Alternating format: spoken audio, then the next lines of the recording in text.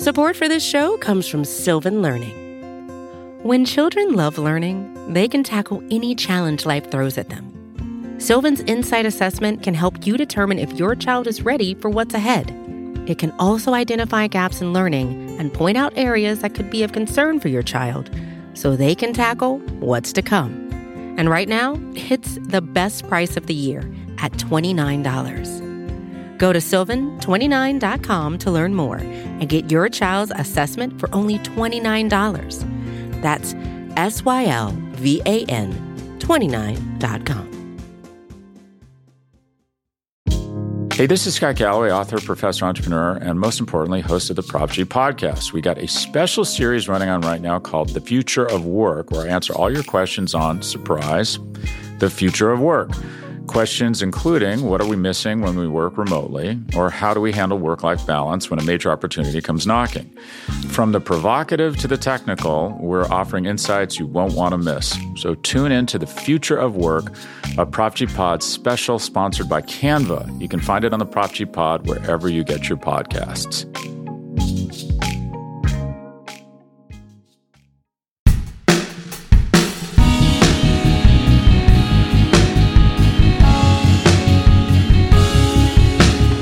Hello, and welcome to a very special crossover Worldly Weeds show on a pretty big day in American political history. I'm Ezra Klein, and I'm here with Zach Beecham, with Jen Williams, and with Alex Ward, the host of Worldly. How are you all doing?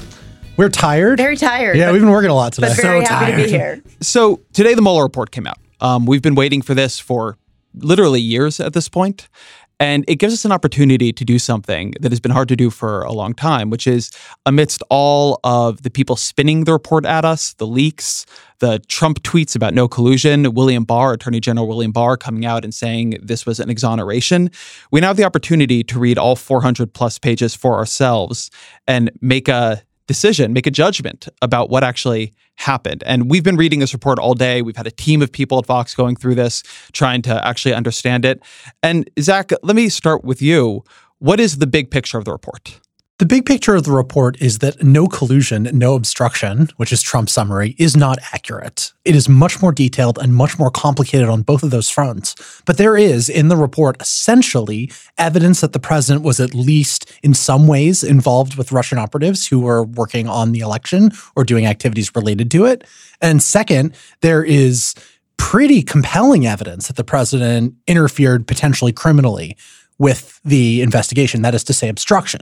Now, that's the big picture. There are just so many details in this report. It's really quite long. That first part, I think, has been different than what people have been saying, that there's evidence he potentially worked with Russians. My understanding has been that there's not that part, that was not established. So what's in your head there? When I say worked with Russians, I don't mean that he was criminally involved in the campaigns to steal emails or to create social media cutouts, the things that were actually charged as crimes by Mueller and the special counsel's office. That he was not involved in, the Trump campaign wasn't. Mueller's clear on that point. But collusion isn't the same thing as committing a crime. It means being involved with overall Russian activities to interfere or be involved with, generally speaking, the conduct of the U.S. election, to change the outcome of it. And there are a number of different reports in the report, some of which we knew publicly, some of which we didn't, incidents in which Trump reached out to Russians or Russians reached out to Trump to try to talk about the election or policy-related coordination stuff. One really striking example is when Trump publicly called on Russia to get Hillary Clinton's emails and then privately instructed Michael Flynn, who is a campaign advisor and future national security advisor, to go get the emails, which he had just publicly suggested Russia might have, right? He clearly was signaling openness to working with Russia's hacking of the election there. Let me ask you, the rest of you, do you think this justifies the fears people have had coming into this report, or do you think this has been, as the Trump administration wants to say it is, reasonably exculpatory? Like, where on level of alarm, where should we be? I think you should be somewhat alarmed here. I mean, let's look at this from Russia's perspective, right? What Moscow did was attack an election, use hackers to steal emails related to Clinton's campaign, send those emails to a cutout, meaning an in-between, in this case WikiLeaks, Then WikiLeaks goes on and has connections with members related to the Trump campaign about those emails. And then WikiLeaks ends up disseminating those emails, which ends up becoming a massive hit on Clinton and a big problem throughout the entire election. If you're Moscow, you now know you can follow this playbook as long as there's really no direct quid pro quo, like actual handshake with the campaign you're trying to help. So the danger here is less so that, oh, Trump and Putin had an agreement, and more so that Russia now knows how it can continue to influence American elections from here on out. And Jen, what about the obstruction of justice side of this? I mean, this report has 2 volumes, and the second entire volume is about how Donald Trump and his administration reacted to the investigations into him. What do you think the big takeaways on obstruction of justice are? Right. So having read the whole obstruction section, it is really clear that Robert Mueller and his investigation found a whole bunch of incidents in which President Trump himself actively tried to exert influence and control over the special counsel investigation to get it killed, to get it ended, to get it curbed so that it didn't investigate parts of his campaign or his actions. Bottom line, there are a whole lot of incidents and there's clear evidence. And Mueller basically comes right out and says that without going the further step and saying, I'm going to suggest that we charge him for this. But he does literally everything else up to that line, basically. So there's so many times in American politics where I feel like what we're doing is we're taking something that is not that bad, not that big of a deal, and blowing it into a huge issue. And in a weird way, I feel like with a lot of what we now know about the Russia investigation, it's almost gone the opposite way. That it was big at the time, but now as we've gotten accustomed to it, it's become hard to even recognize how crazy the story we're at is. So just to reflect this back, because I want to make sure that you guys think I have this right. If you just woke up today and you read this and it's all you knew about American politics, what you'd find out is that, quote, the Russian government intervened in the 2016 presidential election in sweeping and systematic fashion. They did so on Donald Trump's behalf. Donald Trump, during this period, was trying to get a Trump Moscow hotel built, and he was doing so much later than he admitted. He thought, and his campaign thought, the Russian intervention would help him. That intervention, in fact, did help him. There was a fair amount of intervening to help out Russian interests later on.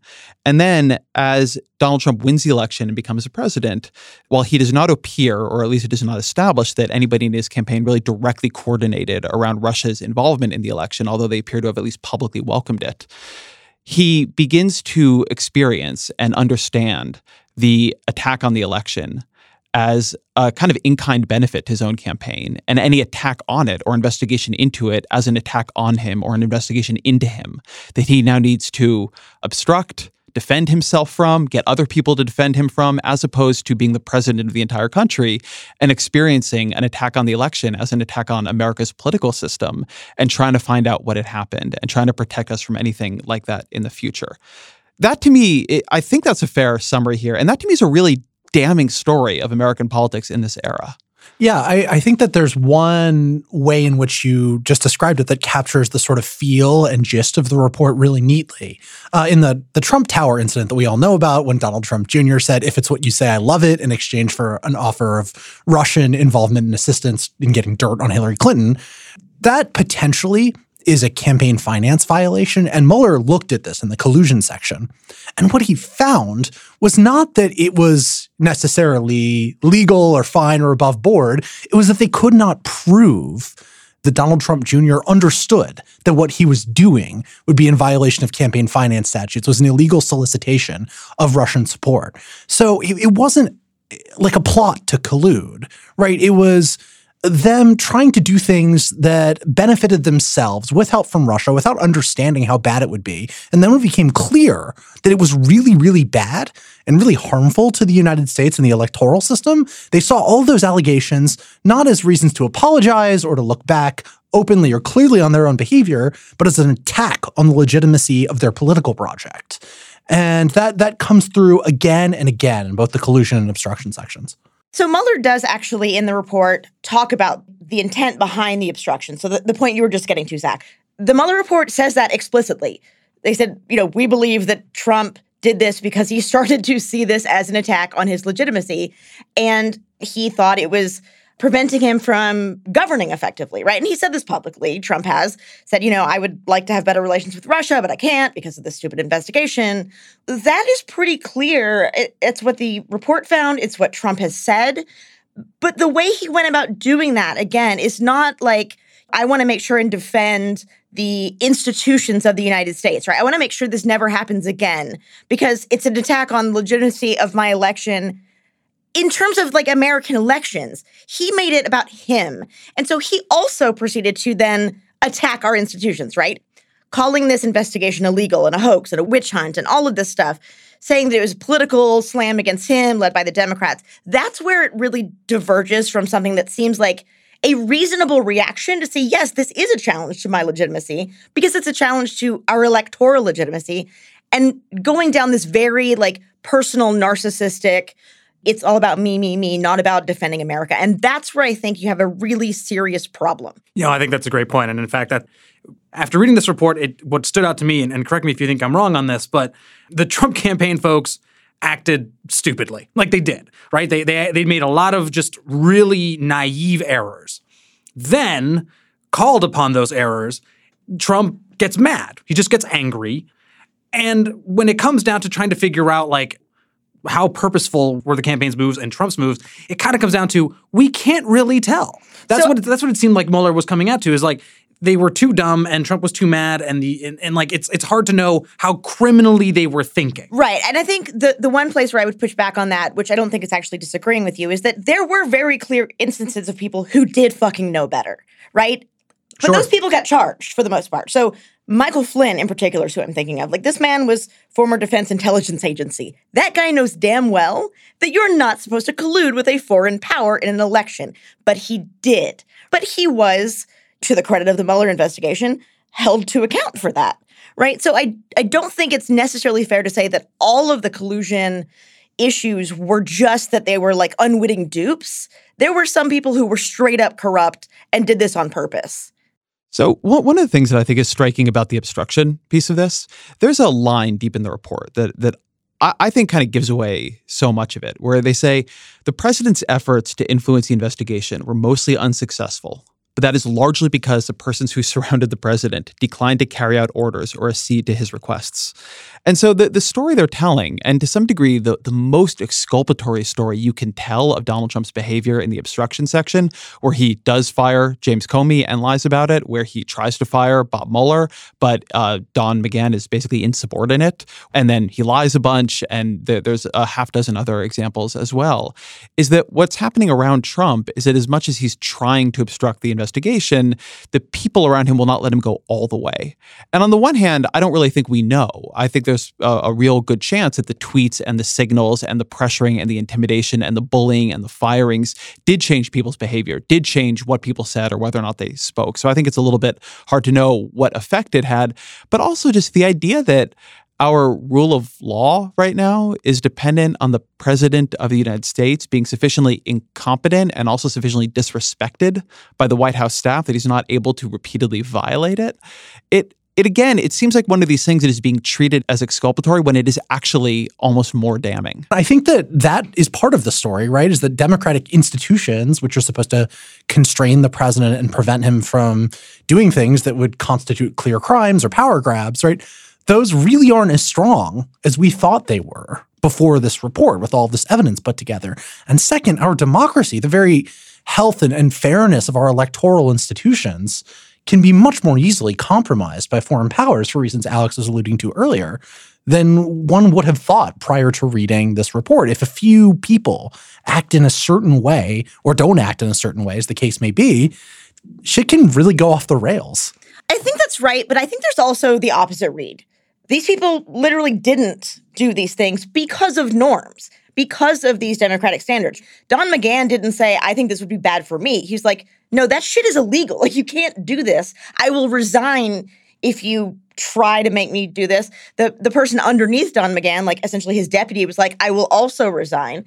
If these people had carried out these orders, ideally the fact that this investigation exists, they would have hopefully been caught. So I think there is a way to say that in some cases it worked in the sense that we know all about this now. There was a special counsel investigation. That means the norm worked. That means that democracy and rule of law worked, despite all these efforts against it. So I think you could have a more positive read, or at least I'm really trying to right now. Let me build that from the other direction, actually. So there's a school of thought, and you obviously see it among Trump world and William Barr and others, but you're also seeing it from a kind of horseshoe left, I guess I would call it, like Glenn Greenwald and others in that space, where the argument is this was always ridiculously overhyped.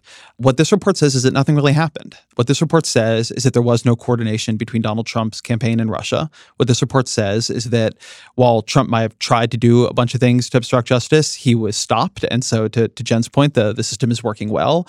And that this multi-year-long breathless coverage of the Mueller report was almost a hoax perpetrated on the American people, distracting them, whipping them up towards aggression with Russia. What do you think of the idea that, no, like us sitting here talking about this report says something really bad happened, it's missing the real story, which is that nothing happened. Oh, it's too bad someone else interfered in our elections. Sometimes America interferes in other people's elections. We don't have any moral standing to be that angry about that. And beyond that, what's the real story here? I think that's not in any way like what I'm trying to get at. I think no, I'm not ascribing it to you. I should say I'm using your great point as an opportunity to offer this one up for commentary. Yeah, no, totally. And I think honestly, part of the like holy shit, a lot of stuff really did happen. And I think the fact that democratic institutions have held are how we know about it. But I think it fundamentally goes back to Alex's point of that. If you stop right now and you're Moscow, you now feel like you have a green light to do whatever the fuck you want in our elections. And as long as you don't technically cross this line and actually commit the specific crime according to U.S. law as defined by these very narrow statutes, you can essentially get away with murder. I think two things bother me most from this point. One is that you will not only get a green light in Moscow, you'll get a green light in Tehran, you will get a green light in Pyongyang, you're going to get a green light in Beijing to do these kinds of things. As long as really there's no evidence of the handshake, you can kind of get away with this. Which brings me to kind of point two. What scares me is we've read this report. There's no way you can dismiss it as a hoax or a witch hunt. There is a there. There's lots of theirs there. Yeah, I want to drill into one thing that Ezra raised, which is like the nothing happened charge. Right, like that's just flatly not true. If you read the correct, report. no, there's a there. That is not sustainable. It's not just there's an abstract one. It's that we know, for instance, Trump's campaign manager, Paul Manafort, was discussing their battleground strategy with someone who his own deputy told him was probably a Russian spy. And continued to do that after he and knew give that. polling data. Yeah, So right. there's that. We don't know in the report. There's no evidence that this Russian believed to be agent by both Manafort's deputy and the FBI, that he passed that on to Russian hackers and then influenced their election targeting campaign. We also have no evidence that they didn't. Right. And that's just one example among dozens, right? This report is not no collusion. It's we could not prove a very specific set of crimes. There is tons of evidence of Trump efforts either to collude or things that might themselves constitute a form of collusion, if not criminal conspiracy. So I don't want to leave our listeners thinking that Glenn Greenwald might be right about this, because he is not. Support for this show comes from Sylvan Learning. As a parent, you want your child to have every opportunity, but giving them the tools they need to tackle every challenge, that takes a team. Now more than ever, educational support tailored exactly to what your child needs can make all the difference. That's why parents have trusted Sylvan Learning for 45 years as the ultimate teammate in their child's educational journey, instilling in them a love for learning and a passion for reaching the next level. And Sylvan's Insight Assessment can identify gaps in learning and areas that could be of concern for your child.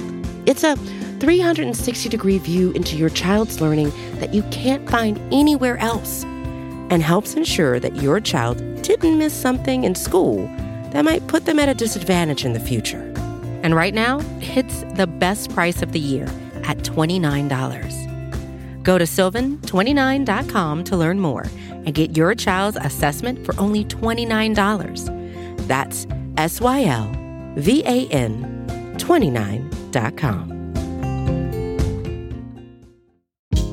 Hey, this is Scott Galloway, author, professor, entrepreneur, and most importantly, host of the Prop G podcast. We got a special series running on right now called The Future of Work, where I answer all your questions on, surprise, the future of work. Questions including, what are we missing when we work remotely? Or how do we handle work-life balance when a major opportunity comes knocking? From the provocative to the technical, we're offering insights you won't want to miss. So tune in to The Future of Work, a Prop G Pod special sponsored by Canva. You can find it on the Prop G Pod wherever you get your podcasts.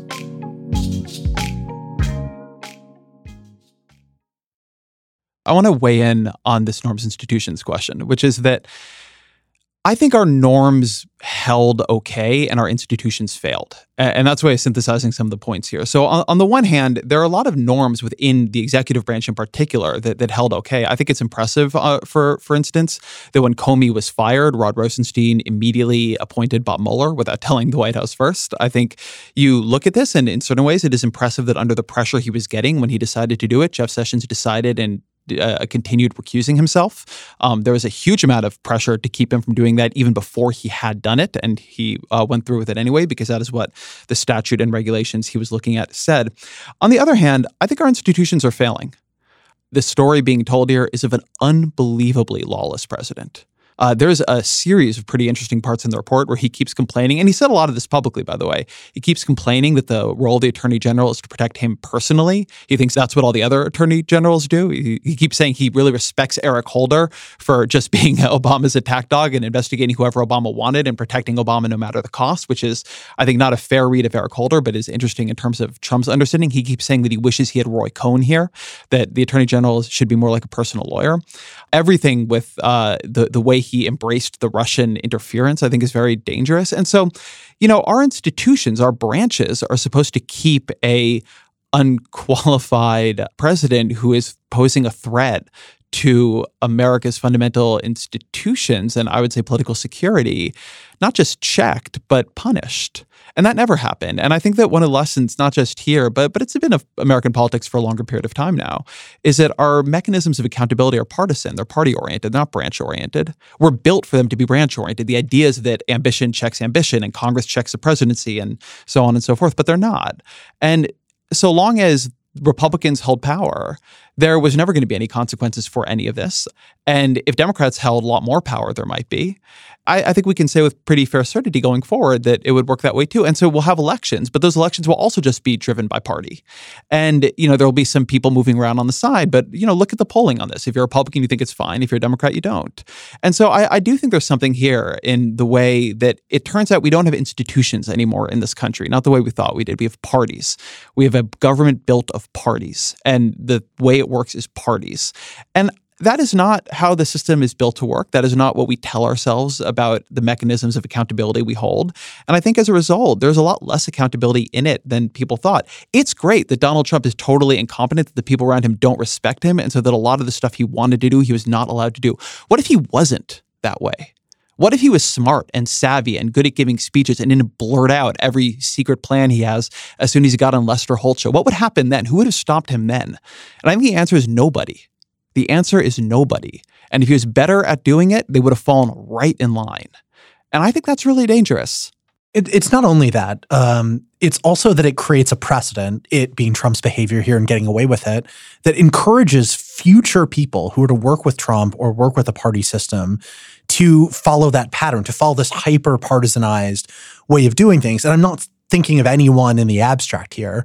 I'm thinking specifically of William Barr, right, who started out this report by writing a summary, not summary, of the report's top lines, which claim basically that it exonerated Trump, even though we now know the report doesn't. He gave a very strange press conference right before the report's release in which he said no collusion. Functionally, you have a series of behaviors by Barr that don't make sense if he saw his role in the sort of institutional actor way, in the way that even Sessions to a degree did, but McGahn did, or Rosenstein did. You have Barr, who saw what happened to Jeff Sessions, what the president did to him, humiliating him publicly, yelling at him, what he did to these other people internally, berating them, pushing them out, and realized that his security, his survival in his job would depend on being a Trumpist party actor, acting as the president's personal lawyer. And that's the way he's been behaving. So this point about norms holding is sort of true, but the thing is that once a norm gets broken down and battered by somebody in a sufficient position of power, well, yeah, then the norms can break. I agree in large parts with the kind of partisan framing, but I don't want to give Democrats a pass here. Yes, they don't hold power in Congress, right? But they've also just straight up said, we don't have any interest in impeaching the president. And they said that before the report came out, sure. So to be fair, they have a chance to do that. But even since the report came out, I know at least one person has said, like, it's too soon for us to really make that decision. Like, if you just read this document, which again, like going back to the top line impression you get after reading this whole thing, is that this president is corrupt as fuck. He lies about everything. It's all about him. He puts himself and his interests well above anything like a constitutional duty to protect and defend the laws of the United States. There's no way that should not, for the opposition party to think that that's okay and just, well, it's probably not useful for us electorally, so we're just going to skip it because we don't think our voters, like our base is into that or whatever the hell Nancy Pelosi and that calculation is. That seems to me like they're also not standing up for their duties. And yeah, like maybe you would have no chance in going anywhere because they don't have power. I get that. But like, fucking just say something, right? Like, this is not okay. You should say something. I just find this line of argument honestly baffling. I've seen it on Twitter a lot today, too. So Democrats do not have the power to impeach because they don't have the votes. They don't have public support to impeach. They know it would be unpopular to impeach, so it'd be less likely to be able to have the accountability of at least getting him out of office. I think it is weird, this idea that impeachment is a duty of the opposition. It isn't. The opposition, and not the opposition, by the way, Congress has a duty to do oversight. And I think they've been very aggressive in saying they will. And I think it's important to think of the Mueller report in some ways as like a map for where oversight is going to go from here, for where investigations and hearings and subpoenas are going to go from here. But this idea that one should rush into impeachment as an almost like expressive defense of the American political system, I don't get it. I mean, I'm open to hearing it, but and then what? What, like you lose or it doesn't go anywhere? I mean, what is the outcome of that is actually leading to accountability? Is it just like an assertion of norms? But if you can't enforce them, like what have you actually achieved? It seems to me there's a desire here for a kind of validation through the level of tactical confrontation Democrats choose that just doesn't seem to me to be actually relevant to Donald Trump being held accountable. And in some ways, I think is actually counterproductive. What I'm unclear with, and this is a genuine question for everybody, is like how if you are Democrats, how do you fight, right? Because you know you're going to be facing a party that, well, one, definitely won't read it, but also, like, even if they did, will turn a blind eye to it. I mean, I genuinely don't know what the tactics are. I mean, do you kind of go, I get impeachment's unpopular, but is that sort of a way to force Republicans to kind of deal with what's in here? Or do you just beat the drum with oversight and just watch obstruction happen from Republicans the whole time? Like, I'm genuinely confused, and this is what bothers me, is like, this in a weird way seems very anticlimactic to me. Right, but even in the oversight argument, right? Like, even that, they have been, and there's several pieces on the site about this, about how like slow they've been to actually do things like, issuing subpoenas and doing things like trying to actually bring people back who didn't want to testify before when Republicans were in charge of the House in these investigations. So even on that score, they could be a hell of a lot stronger. And I feel like there's this kind of argument out there, this like perception that because Trump has created this narrative on the right about how like this is just, bullshit partisan Democratic attack, that we should move on and just like talk about climate change and like, Medicare for all and like elections rather than like, let's just get over the Russia thing. There are plenty of ways that they could be stronger. And maybe, Ezra, you're right. Maybe it isn't going to impeachment, but I still feel like where the hell are the Democrats?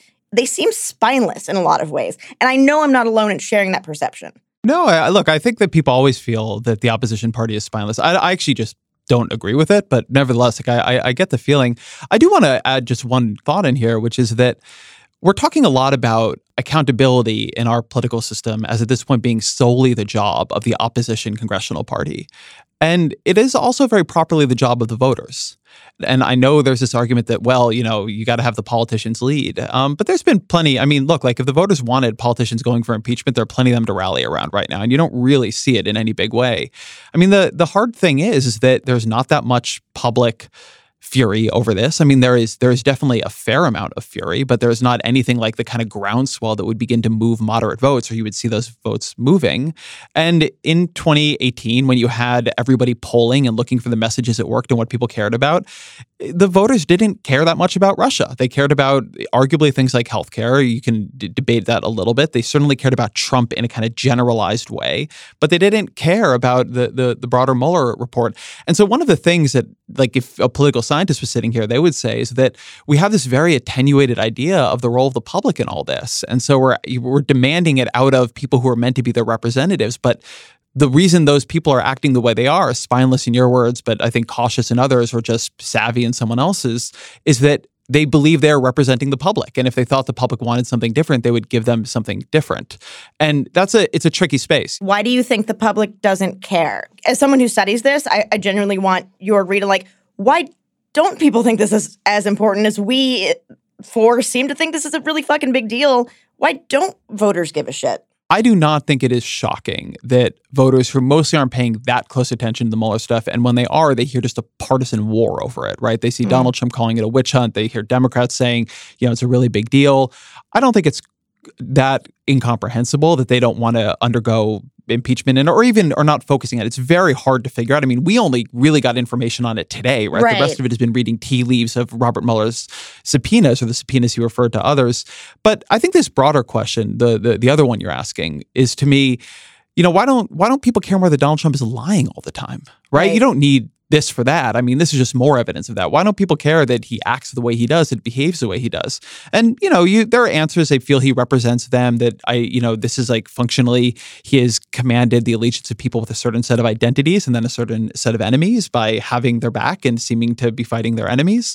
But yeah, look, I think it's depressing. But also, I mean, look, you guys study, you are the experts on foreign governments and foreign political systems. And it seems to me that we act continuously shocked in America that a populist demagogue could rise and command a fair amount of public support, as if we are somehow exempt from what it looks like in virtually every other country in the world, certainly sometimes in every other country in the world. And we're just not. That, if there's any big blow here, it's to the idea of American exceptionalism or American political exceptionalism. It turns out you give us a demagogue in a certain political context, and at least 40% of the population or 35% of the population is going to say, that's my guy. But you don't need to go internationally to look at an example of this happening, right? Sometimes this all feels like we're doing Watergate over again, right? Just with sort of different names subbed out, right down to the crime of stealing documents from the Democratic National Committee.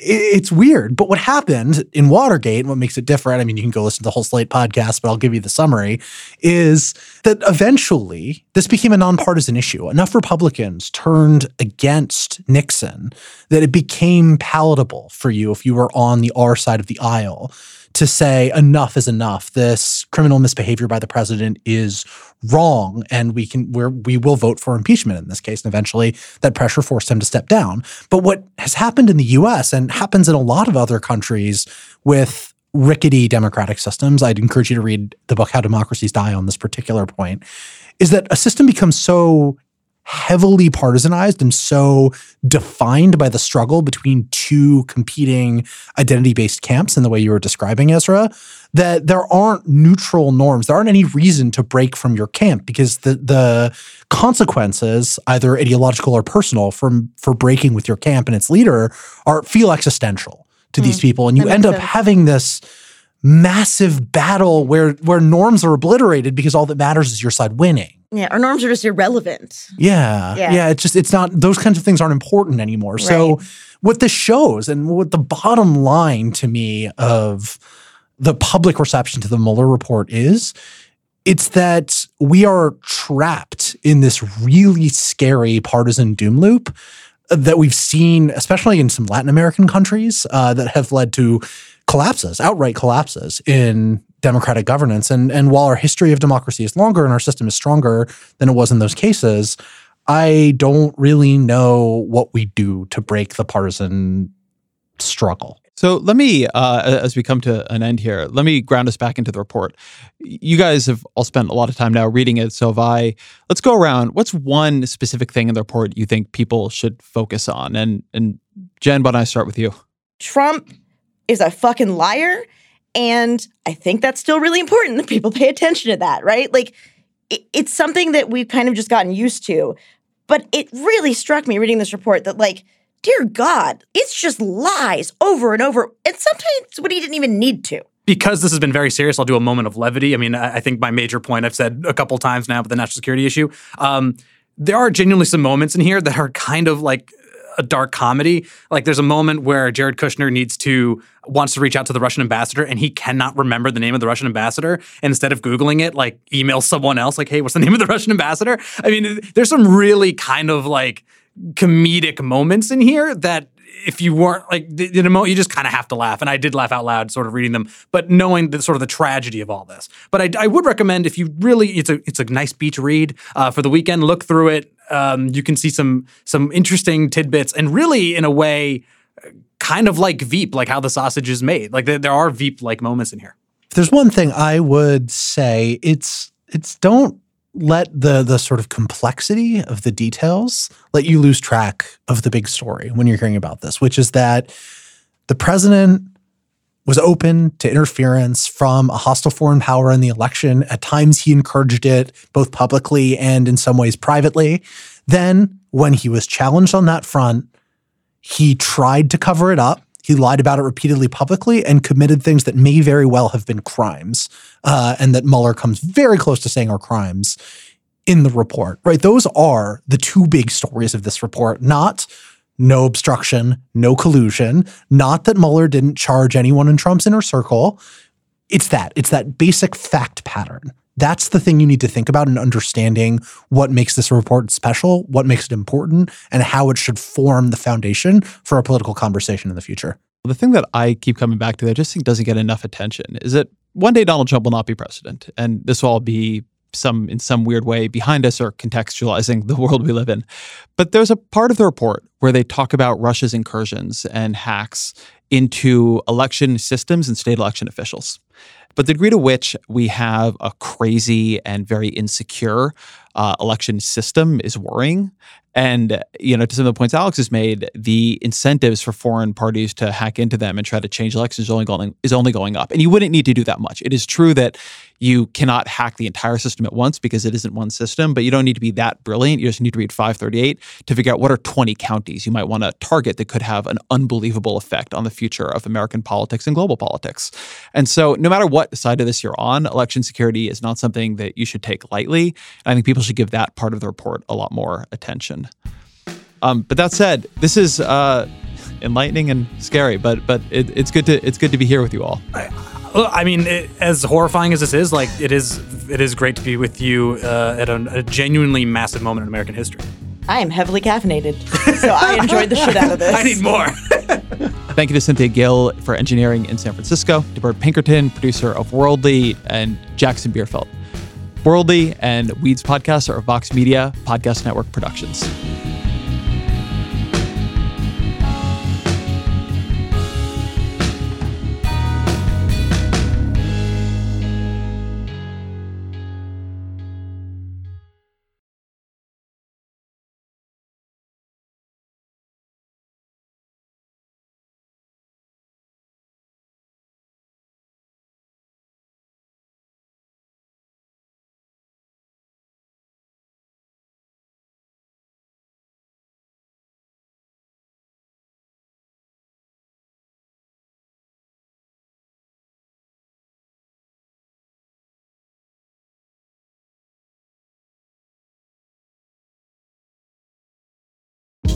Hey, this is Scott Galloway, author, professor, entrepreneur, and most importantly, host of the Prop G podcast. We got a special series running on right now called The Future of Work, where I answer all your questions on, surprise, the future of work.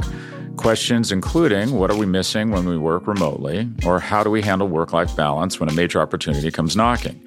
From the provocative to the technical, we're offering insights you won't want to miss. So tune in to The Future of Work, a Prop G Pod special sponsored by Canva. You can find it on the Prop G Pod wherever you get your podcasts.